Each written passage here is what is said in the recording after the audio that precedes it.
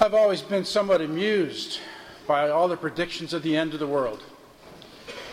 In 1973, MIT developed a computer program called World 1 that predicted the world will totally collapse in 2020.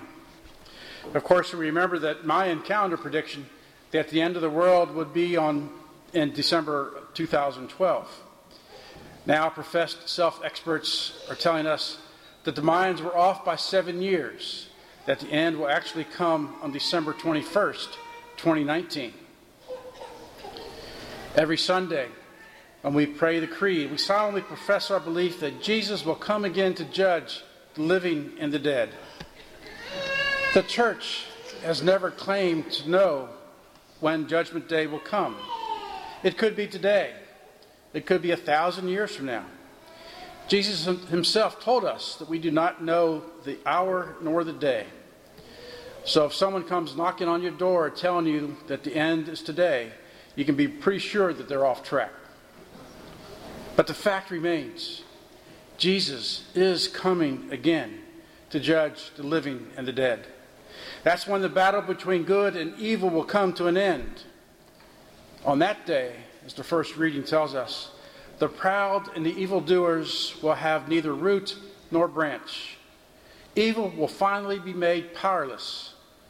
But those who have spent their lives battling against sin and injustice, living in friendship with Christ, they will be completely freed from their last vestige of selfishness.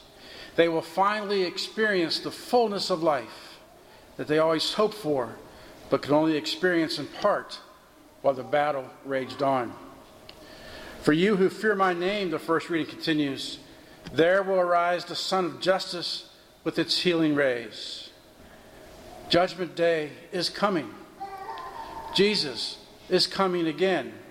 There will be an end to the battle between good and evil, and good wins. We know this because God has revealed it. The vast majority of humankind, however, throughout history and even today, do not know this. For those who do not know or believe in Christ, the future is a dark and threatening mystery. But for us, it is a coming victory. Knowing that judgment is coming sets us free to live a full life because it puts everything else into perspective. Consider Charles V, one of the last truly great European emperors. In the 1500s, he protected Europe from the vicious and tireless attacks of the Turkish Muslim Empire.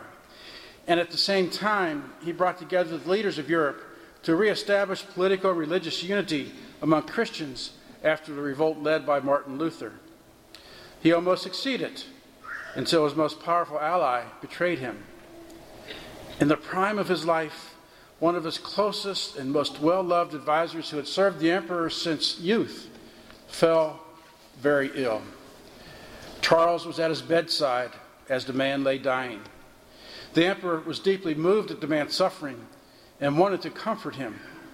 He said, "My friend, you have been so faithful as a servant all these years. Please let me do something now for you. Ask anything of me, and I will do it." The dying man turned his weak eyes to the emperor and whispered, "Sire, there is one great favor that I desire." The emperor was happy about this, and he leaned forward and said, "Tell me, what is it?" "Give me one more day of life," the man answered simply.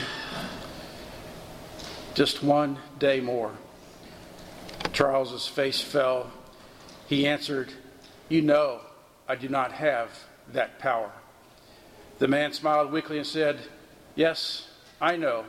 Even the greatest earthly king cannot give life. And now you see how foolish I have been. I've served you well all these years, but I gave no thought to my heavenly King. And now I must go to him with empty hands. Pray for me." Those were his last words. Remembering that Christ knows what the future holds in store, and remembering that he is the Lord of our future, that he is guiding all things to their proper end, that nothing is out of his range of wisdom and power. This is one of the secrets to interior peace, to peace of mind. During every Mass, right after we pray the Our Father, the priest prays that the Lord may protect us from all anxiety as we wait in joyful hope for the coming of our Savior, Jesus Christ. Since we know that Jesus is coming and that we will be judged by him, not on how much money we have, nor on how many diplomas we've earned, nor even how popular we were, but simply on our efforts to love Christ and to serve our neighbor. We can be at peace if we are making that effort. This puts all of our worries into proper place. It cuts all of our fears down to size.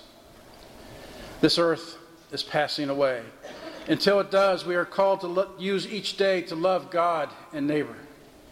Every situation, every difficulty, every opportunity takes on value only insofar as it helps or hinders us from doing that, loving God and loving our neighbor.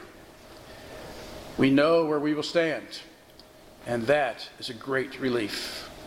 So today, let's thank God for revealing this truth to us and for reminding us of it.